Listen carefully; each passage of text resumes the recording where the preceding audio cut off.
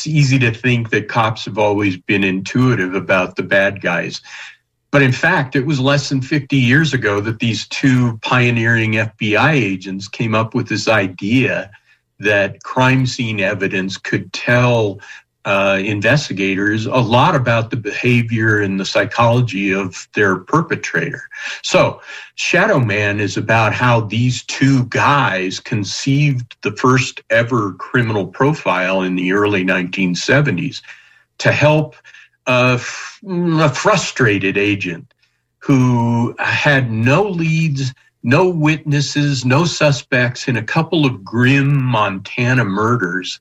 Of course, in the end, they discovered they've been unwittingly dealing with something bigger and darker than they ever imagined. But it starts with a crime that's fairly ordinary. Yes. Let me just mention to you that I lived in the Pacific Northwest for many years. So Montana was a place that I would go to visit and just tour around and enjoy. So I kind of know Montana quite well. And when I saw that Manhattan, Montana was the locale for this story, I thought to myself, I wonder if I've ever been there. I wonder if I know Manhattan. Well, as it turns out, I hadn't. I hadn't been. I've been a lot of places, but Manhattan, Montana, I hadn't been to. But I did because of your book. I Googled it. I looked it up. I Google mapped it and just wanted to see what it was like and just sort of get a feeling for it. That's what your book did for me. It made me sort of revisit my journeys to Montana and see if I could discover what Manhattan is like. So Manhattan, Montana is a tiny little town. And it's a kind of a sleepy little town as well. There's not a lot goes on there, but all of a sudden there's it's quite a mystery, and they didn't know, nobody really knew how to solve this and what was going on. Can you pick it up a little bit from there? Yes, it was a family from Michigan that was on this grand Western vacation, and they were stopping at all the roadside attractions on the way, and they end up in this little campground in Montana. They're having a great time, and one night, 4 of the 5 kids jam into a tent to spend the night. They're all lying there completely bumped up against each other. In the morning, though, one of them wakes up and notices that the tent has been sliced in a sort of half-moon shape, and their little sister is gone. She's 7 years old. Susie Yeager is her name.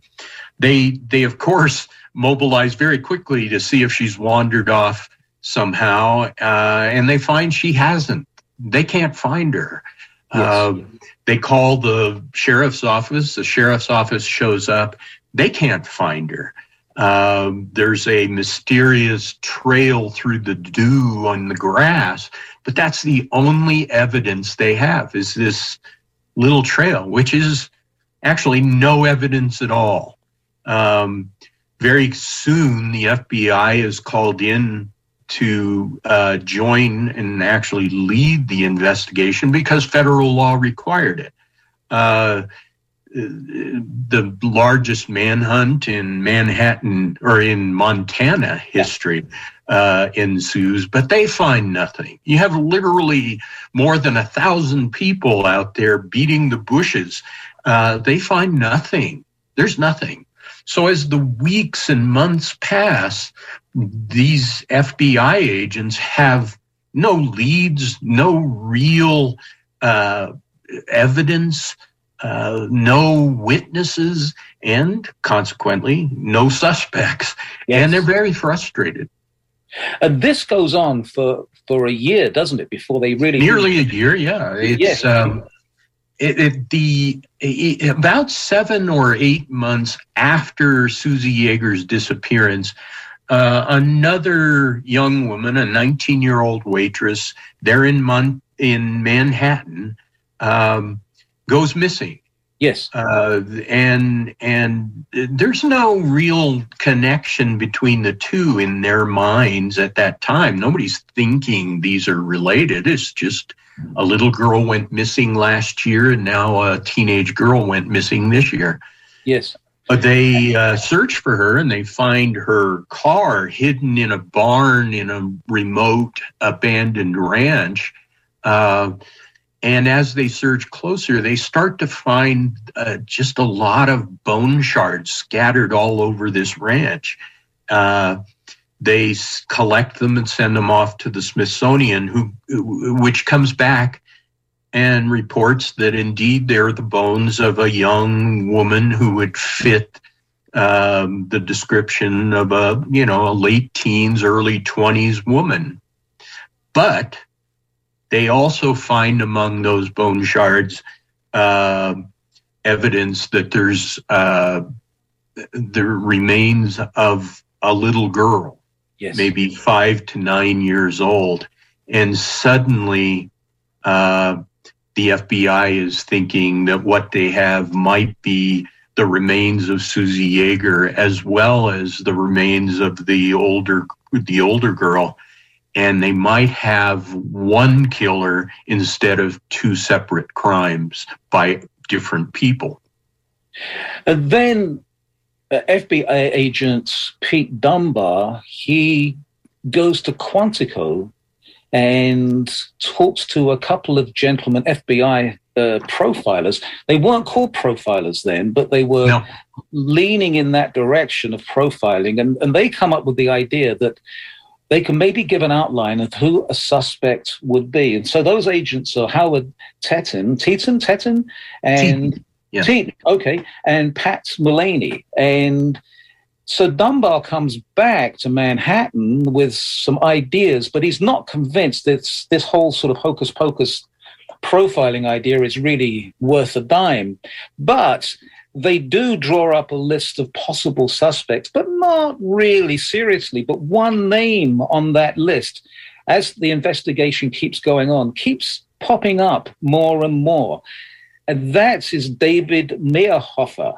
And this is where the book just gets so incredibly fascinating, because the more investigation that goes on, and then there's certain other things that happen, and we'll get to that in a moment, but Meyerhofer's name just keeps coming up. But Agent Dunbar is like, no, this is not possible. This guy couldn't possibly have done these things. Can you talk about how that went about, how the Dunbar just did not believe that Meyerhofer was the suspect? Well, certainly after that first profile was in his hands, he could look at more people, and they indeed had considerably more people to look at. And one of them was this David Meyerhofer, who was kind of an odd guy, an ex-Marine, but he was fairly articulate. He spoke well. He had some knowledge of police work. He wanted to help. He'd never been in trouble. So every time his name came up, Dunbar or some other law enforcement agent would go talk to him and come away saying, he doesn't seem like a killer. Right. He's not right for this. And so Meyerhofer comes on the radar, then goes off the radar, back on three or four different times. He takes 2 lie detector tests and a truth serum test, 3 lie detecting tests, and he passes them all with flying colors, not even a hint that he might be lying about something. So for more than a year, he's just this occasional name that pops up, and then they dismiss him. So that becomes part of the fascination for me. Yes, and then I think it is on the anniversary of Susie Yeager's disappearance, something happens which is absolutely astonishing. The Yeagers So go ahead, please. Yeah. Well, you're right. It's astonishing because it's part of the profile.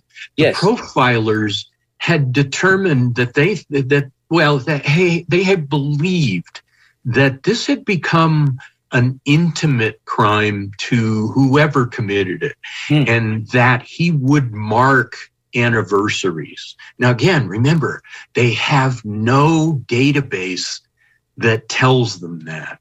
Yes. They're deducing this.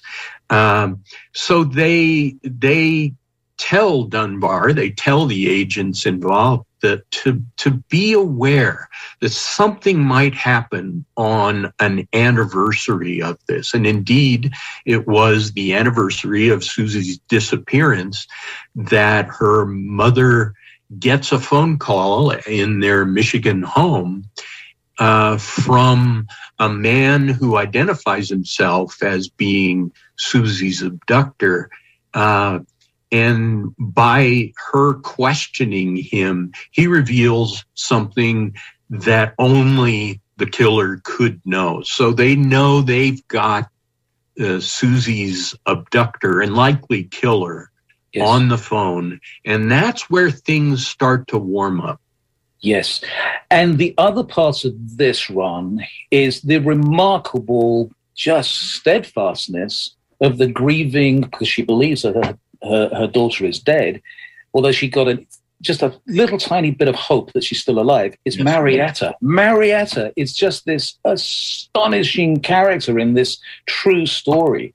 She then takes another phone call from the perpetrator, and then she has a face-to-face meeting with him. It's the way you've written this. It's just absolutely breathtaking. Talk to me about Marietta. Marietta, to me, is one of the heroes of this story.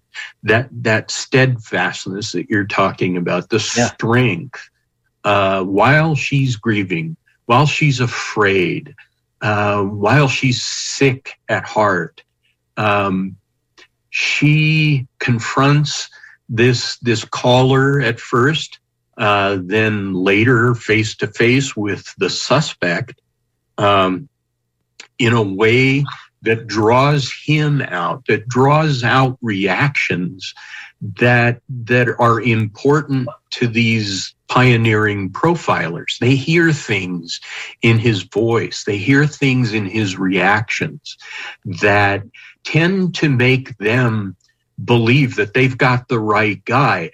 Even then, though, Agent Dunbar is not convinced. He's pushing back against it, even as they tell him that he's probably got the right guy.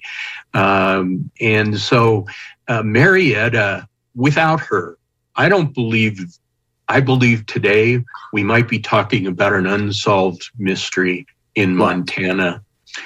But she is the hero, and she's the remarkable human element of this story that touched me. And I wanted to tell her story truthfully and genuinely, and I hope we've done that.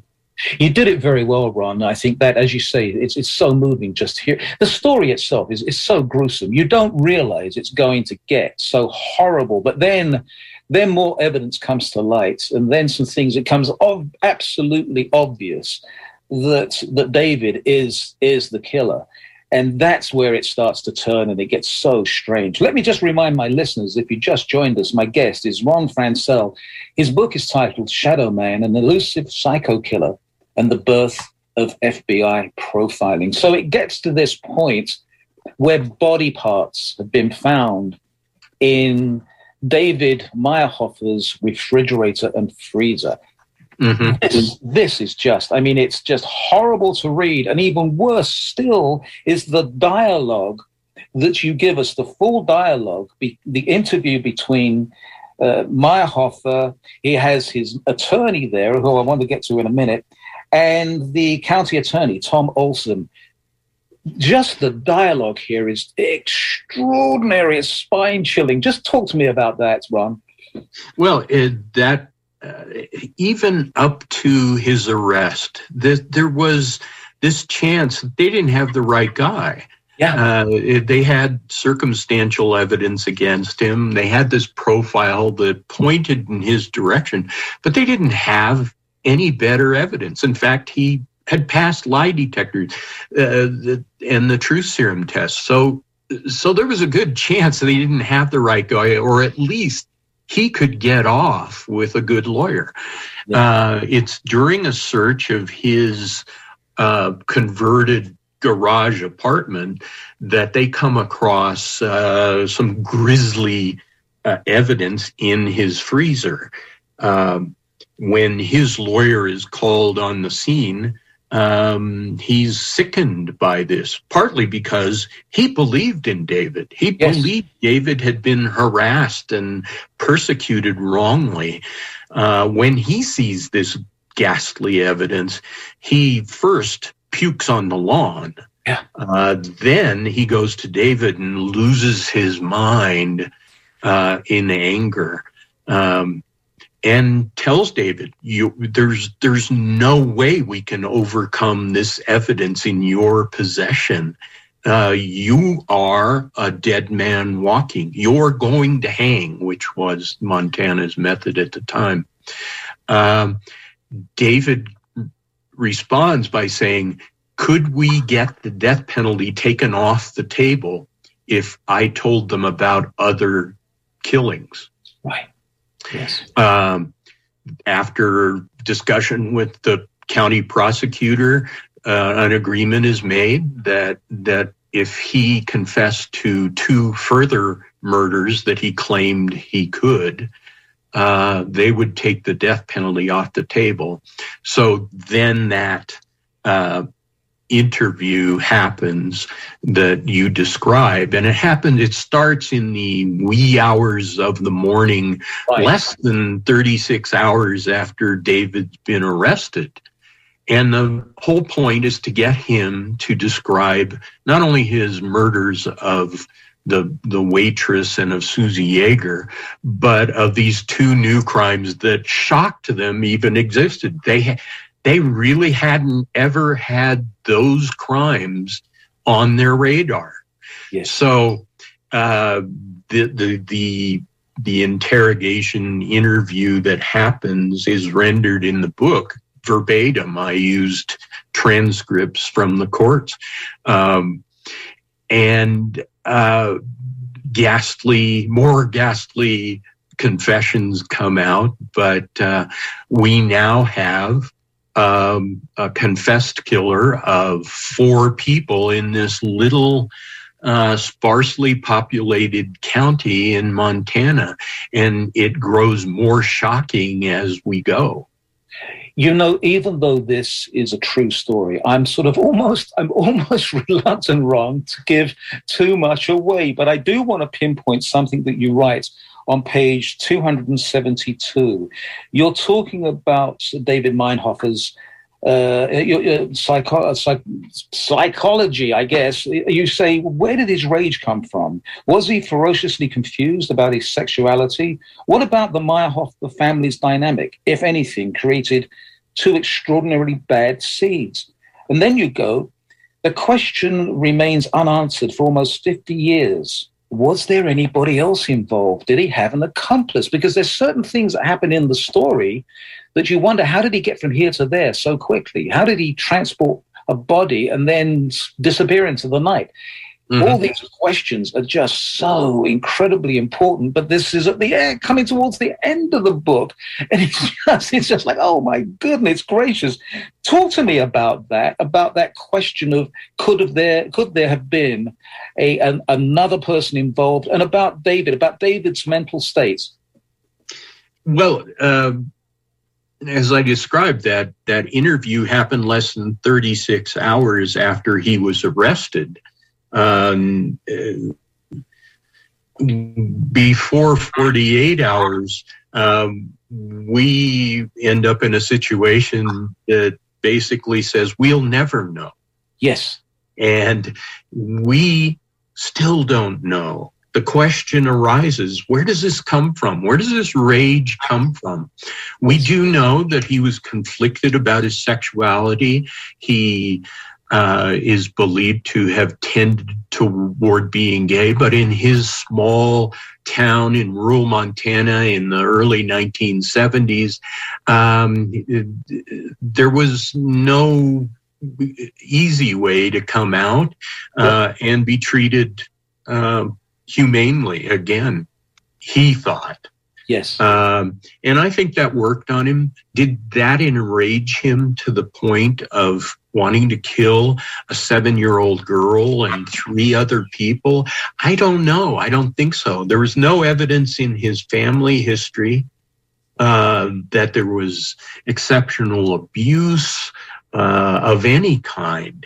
The family is reasonably ordinary with the problems that many families have. So where that comes from remains a question. We also know the family produced another serial crime psycho, which raises the stakes. Where this ordinary family that we don't know how they produced one ends up producing 2. Yes. There are more questions today that are unanswered simply because of the events that transpired in 1974. The book describes that, and I don't necessarily want to give away that particular ending. Yes. But it befuddles me too, and it befuddles Mark Safrick, who writes the afterword. The former profiler wrote the afterword. It befuddles an advisor, a forensic psychologist who advised me on this, and a friend who's a forensic psychologist. They all avoid trying to analyze where it came from, but they all say there is almost no chance, 0 chance, that David Meyerhofer didn't kill more. He was certainly more prolific than we know. And you say very succinctly towards the end of the book, you say, fact is, nobody was really looking any further. Well, I don't want to say this really because what happens, but you say David Meyerhofer remains a shadow. You know what I was going to say there, and I sense it. Yes, I do. Okay, so I want to get back to the profiling.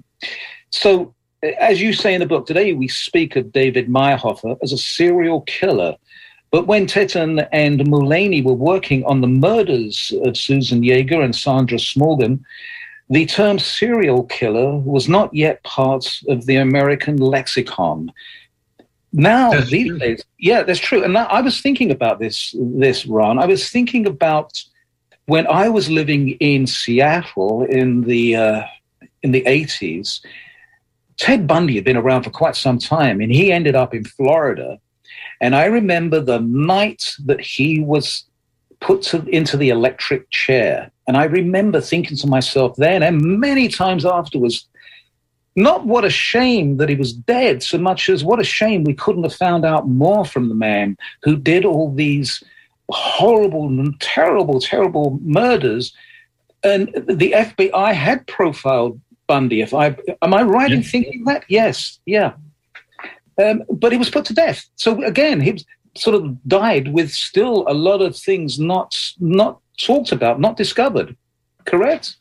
He did. And you think of the years we had with Bundy and the progress we'd made in profiling and the interviewing process and the databases.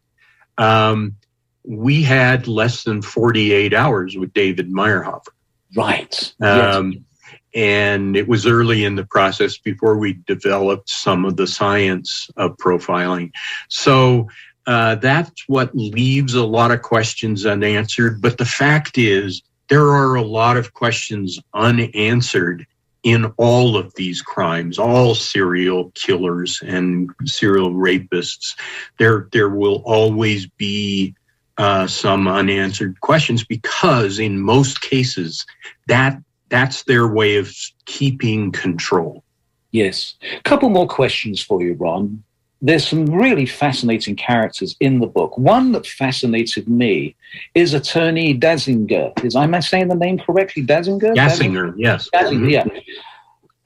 He's a very interesting fellow because he's a small-time country lawyer, but he's avidly sure that David Meyerhofer is not the perpetrator, is not the suspect. But he's also, he's kind of, the way you describe him, he's kind of just very slovenly. He drives a beat-up car, but he's passionate about what he does. He's also very passionate about the death penalty. So that's something that he really, really doesn't want. Even though he now realizes that Meyerhofer is guilty, he doesn't want him to die. Yeah, he believes very strongly that David's been harassed and persecuted. He's strongly against the death penalty. He's all in on David. It's not until, things start to come to light in evidence that he begins to see that he's all wrong. But even later, he represents David's family. He's just amazing in his dedication. He is a fascinating character. Ron Franscell, it's been great talking to you. Thank you very much. Shadow Man, an elusive psycho killer, and the birth of FBI profiling. Thank you very much, Ron. Thank you for making time. To learn all about the books and music we feature on Life Elsewhere, pop on over to lifeelsewhere.co. Still to come in the show, folk music from Ukraine to benefit the people of Ukraine. Next, Louisa Lim will talk to me about her exceptional book, Indelible City, Dispossession and Defiance in Hong Kong. Right after this. This is Life Elsewhere, hosted by Norman B.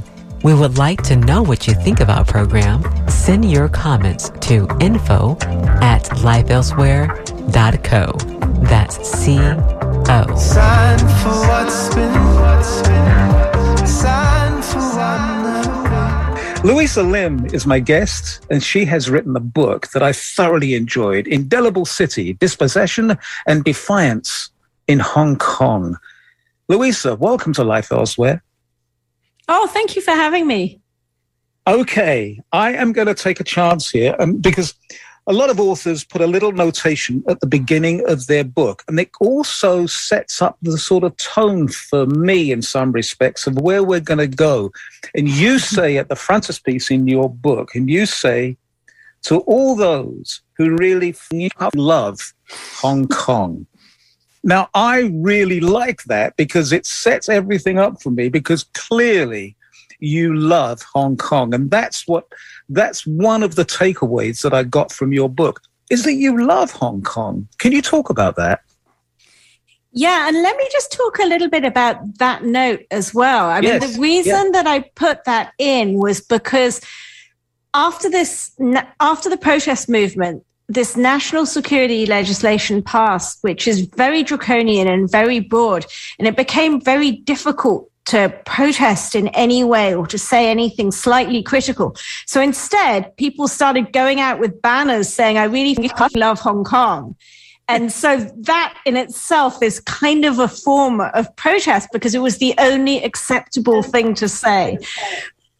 But it's also, a sentiment that I really, I wanted to celebrate. So it was definitely for people who really love Hong Kong. And it is a very sweary book. Cantonese is a very sweary language.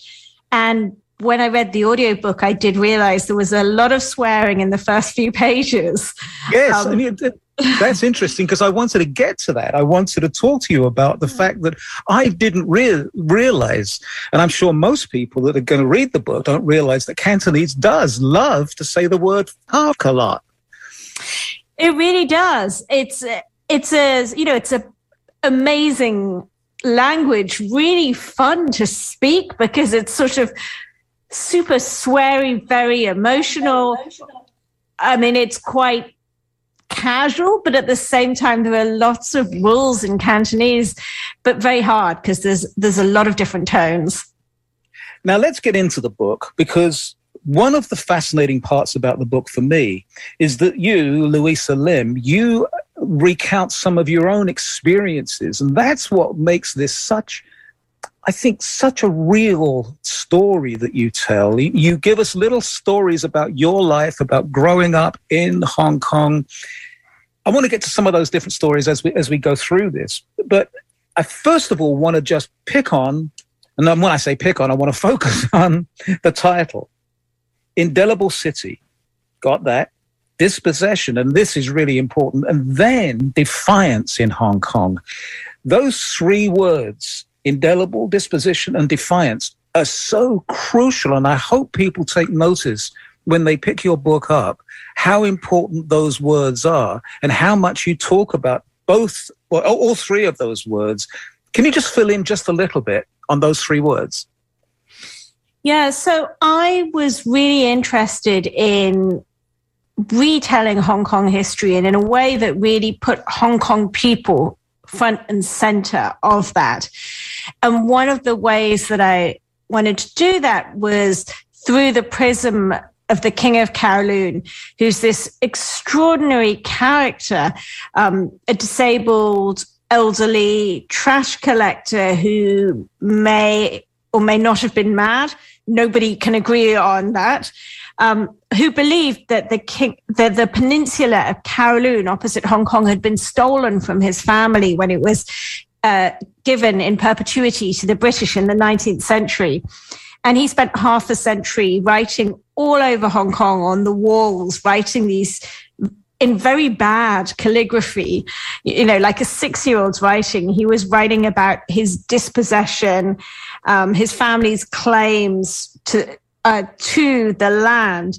And he became this real cultural hero. Rap singers sang songs to him, as did lounge singers. Poets wrote odes to him. He played cameos in films. He had all these art exhibitions. He became the territory's most valuable artist. And I think those obsessions that he had about land, about territory, about dispossession, about loss, and the way that he expressed them through his defiance, these were all themes that have been very central to Hong Kong and to the protest movement that we've seen. Yes, I think we should point out, and as you say in the book, that the King of Kowloon was, in our terms today, like a Keith Haring or Banksy. I mean, that's the sort of the equivalent of the fame and the importance of the King of Kowloon. I'm so glad that you went straight into that and talked about it, because he is an incredibly important part of your book. There's something that I just want to point out to my readers and ask you about. This is right in the prologue, and you say, as the years passed, this book grew harder to write. And as I'm reading the book, I kept remembering that line, and I'm thinking to myself, I wonder where, at what part you were really going, ooh, I'm having a hard time writing this because I'm really, gosh, there's so much to say. And I'm just curious to know what was really important to you that was hard. Is that back to front? I think it is. There were so many things that were hard about this book. I mean, to be honest, I slightly fought against writing a really personal book because I've had a training as a very traditional journalist. I was a BBC correspondent, and the whole kind of ethos of that was the stand back, the, objective, outside the story kind of view. And when I started writing it, the parts that came really easily were the personal parts. And my editor, Becky Salatan, kept pushing me. She kept saying, these are the parts that are really talking to me. You really need to write more about it. And, that for me was a struggle. So that was my first struggle. The second, there were many things that were hard about it. Just even kind of making sense of these competing narratives of Hong Kong history, that too I found very difficult because they were so far removed from each other. The British idea of Hong Kong's history and the Chinese idea of Hong Kong's history, and then Hong Kong's own kind of almost imaginary history, that was hard. And then the really difficult thing came after the national security legislation was passed. was imposed on Hong Kong in 2020, when I had to take out a lot of detail. I had to really worry about who I was quoting and what they were saying, and whether there was any possibility that people could get in trouble, because, that would be the last thing that I would want. So, there was a lot that originally had been in there that I ended up removing. And to me, that was a real struggle, because my whole issue with Hong Kong history is that Hong Kong people have not had their voices heard. So to take them out, to remove Hong Kong voices and Hong Kong names, really went against the grain. Yet in many ways, I felt it was the only way that people could be protected. You alert us to that right in the first page in the author's notes. And that, of course, caught my attention. And I was sort of bracing myself because of that. I want to just, before we go any further, is just talk about you and your heritage, because you say, and I just want to go to this here, in chapter 3, Kowloon, you say we were variously called half-caste, Eurasians, mixed blood children, and then you go on with all the different slang terms. Talk to me, Louisa, about that and about how somebody from mixed race is seen, not just in Hong Kong, but I mean specifically, I guess, but in the Chinese culture. Yeah, so my father is Chinese and my mother's English. And they moved to Hong Kong when I was 5 because they thought that it might be easier for them. Back in the UK, even the postman asked my father if he was an Eskimo, and they really thought somewhere like Hong Kong would be a place that would be welcoming. And then, when they got there, I think they were taken aback to find that there was still all kinds of prejudices against mixed race people, and particularly the kind of couple that they were. So it's much more normal to have a Chinese woman married to a Caucasian man than the other way around. And they found that they were sort of very much outcasts as well. And there was this moment when my mother and I went to a tea shop when I was, a very small child. And we were just sitting at the table drinking tea, and there were these old Chinese women on the other side of the table, and they began throwing tea leaves at me, and I just couldn't understand it. Wow. They didn't know what was going on. And my mother made me leave. She was just like, no, we've got to go now. And later on, she said, no, we had to go because they didn't want to see you. Yes. And they didn't want to see me because of my heritage. And this was very much the fate of mixed race people, of biracial people in Hong Kong. And when I went back and looked at the history of it, I was quite shocked to find that, it was deemed so inappropriate in many ways to be mixed race, that mixed race people even kind of expunged themselves from history. In the censuses, there was this category of mixed race people, and people didn't, it disappeared because nobody wanted to admit to being mixed race. In many cases, they went one way or the other, but being mixed race was just seen as unacceptable. And I mean, when I was a child, it has got better in the years since. And I'm very grateful that I'm mixed race. I think that I've been extraordinarily lucky to have, to be able to have both these heritages. You quote Joyce Simmons, born in 1918, and as you say, she puts it most devastatingly, Eurasians were too different and in a sense did not exist. That's shocking. It really is. It is shocking. And I think for me, most shocking of all was the way that Eurasians really didn't assert themselves. They were willing to disappear themselves. And I found that really sad when I discovered that. So, in many ways, I wanted to write about being Eurasian, because I just think that people like me, we've been in a very privileged position and we're really lucky. Louisa Lim is my guest. Her book is Indelible City, Dispossession and Defiance in Hong Kong. There is something about your book that I find poignant in a lot of respects, because it is a personal story, but you are talking about a place that you love, and you are giving us a history lesson in a lot of respects, because I think, for instance, somebody like myself that grew up in the UK was fascinated, and still am fascinated by Hong Kong, but I really never knew the sort of the real history of Hong Kong. And one thing that I did in your book encouraged me to do was to look at a map, to Google map Hong Kong. And I just want to hear it from you, Louisa. It's such a small place, isn't it? It's a tiny place. I mean, I think it's something like 7 miles from end to end at the widest point.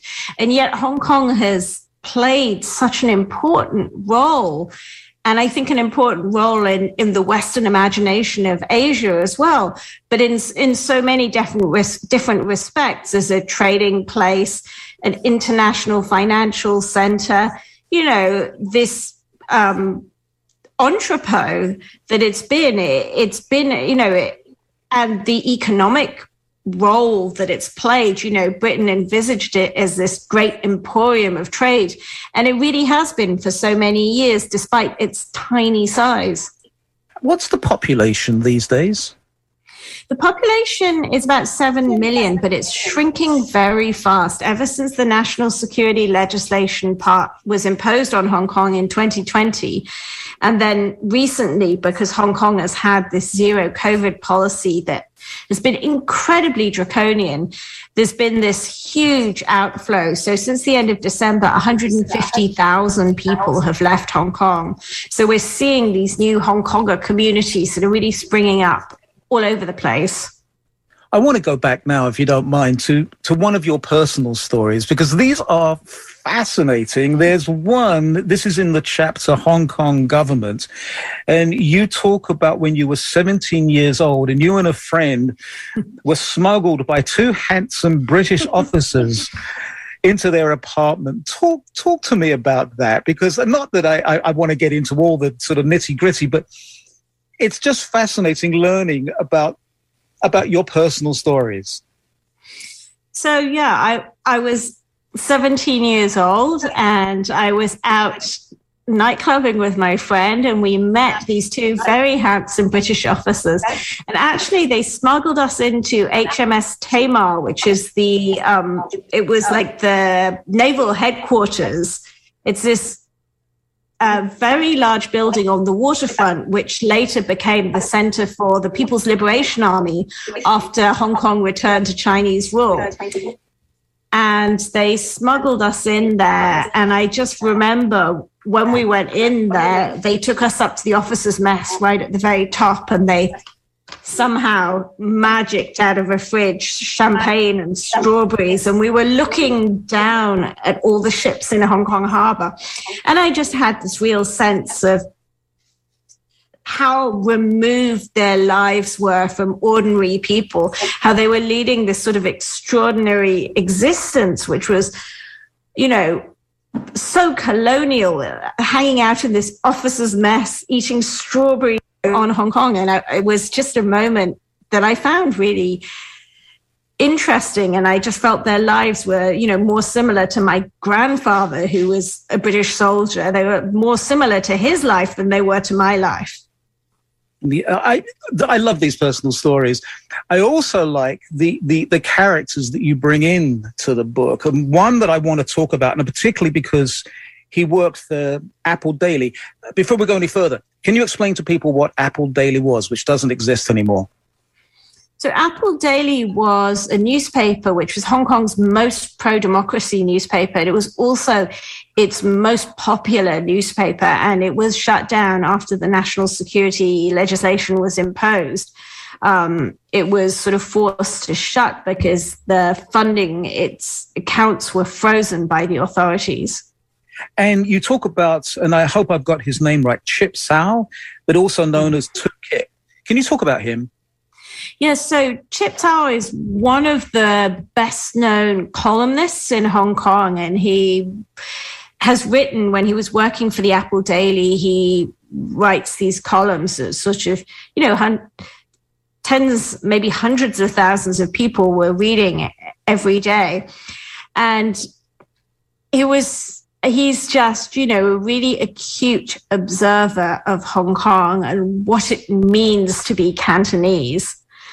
And I went to interview him, and, you know, the way that he spoke about the language and the Hong Kong identity, and I think the way that he was so able to kind of take the best from the Eastern and Western intellectual traditions, you know, talk about Federico Fellini, the Italian filmmaker, and then in the next breath to talk about Nanyue, the Southern Yue dynasties and Chinese history. Yeah. It really, you know, he's one of these people that I think embody the sort of breadth of intellectual inquiry that Hong Kongers have, that I think was in many ways lost to the British colonizers because they didn't really speak Cantonese. They never really made any effort to understand Hong Kong culture. Yes. Another character which fits into exactly this topic is MC Yan. Can you talk about him? So MC Yan is one of Hong Kong's first rap stars. He's also one of its first graffiti artists. And he's now become a Tibetan Buddhist, but he's this extraordinary character. He went to art school in France in the 90s, and then he came back and started tagging on all the walls, and he became a very close friend of the King of Kowloon. At the time, he had this pigtail down his back, and the King of Kowloon was convinced that he was a time traveler who'd returned from ancient China to visit him. But they used to go out tagging together, and what MC Yan wanted was to study the King of Kowloon's tradecraft, to learn how he tagged without getting in trouble. And he had this theory that the King of Kowloon, you know, wasn't crazy, that he just pretended to be in order to do graffiti and not get arrested. But I spent some time with MC Yan, and I just, you know, he makes these sort of enormous assertions, but there's always this sort of kernel of truth behind it. And when the protests broke out, his band, they were supposed to be retiring. It was supposed to be their big 20th anniversary show. And instead of retiring, what they did was they wrote a whole lot of new songs that probably they'll never be able to perform again. And there was this one, which 2019, which was this anthem that he set to this music, and he was borrowing on this really famous TV program, which was all about police corruption. And, you know, it's a really hard-hitting song about police brutality. And, yeah, I just, you know, there's so many people like that in Hong Kong, these kind of amazing and brilliant, sort of quite eccentric artists and musicians that I met really because of my obsession with the King of Kowloon. And when I wanted to find out more about him, and I tracked down all the people he knew, and they were all kind of crazier and more eccentric and more artistic and more interesting than each other. But it was this sort of extraordinary kind of trail, an intellectual trail through Hong Kong's popular culture. And I just really got to the stage where I felt like the king was taking me on this journey. And all I could do was just surrender and follow and go where it led me. And then later on, I realized that all the people that I'd met were the people who were already thinking and talking and creating art or music that was touching on these themes of sort of sovereignty and identity and dispossession. And that, you know, I'd already met them because of this weird obsession that I had. You know, the fact that you bring the king into the book so many times I love it. I was wondering when I got to the end of the book, what does Louisa Lim ask of the reader the big takeaway. What would you like the reader to have as the main takeaway from your book? I think the main takeaway is to listen to those voices that are not heard, to look for those voices that are not heard, to maybe think a little bit more about the narratives that we're fed, and not just Hong Kong's own history, but our own, the history of other places. Because, the strength of the British narrative and the Chinese narrative is so overpowering that they completely sort of drowned out that Hong Kong voice, and yet that Hong Kong voice is really important. Yes. So, I love the fact that you've got a picture of the King of Kowloon at the back of the book. I have been talking to Louisa Lim. The book, a fabulous read, it really is. Indelible City, Dispossession and Defiance in Hong Kong. Louisa, it's been an absolute delight talking to you. Thank you so much for joining us at Life Elsewhere. It's such a pleasure. Thank you. Bye. Thank you.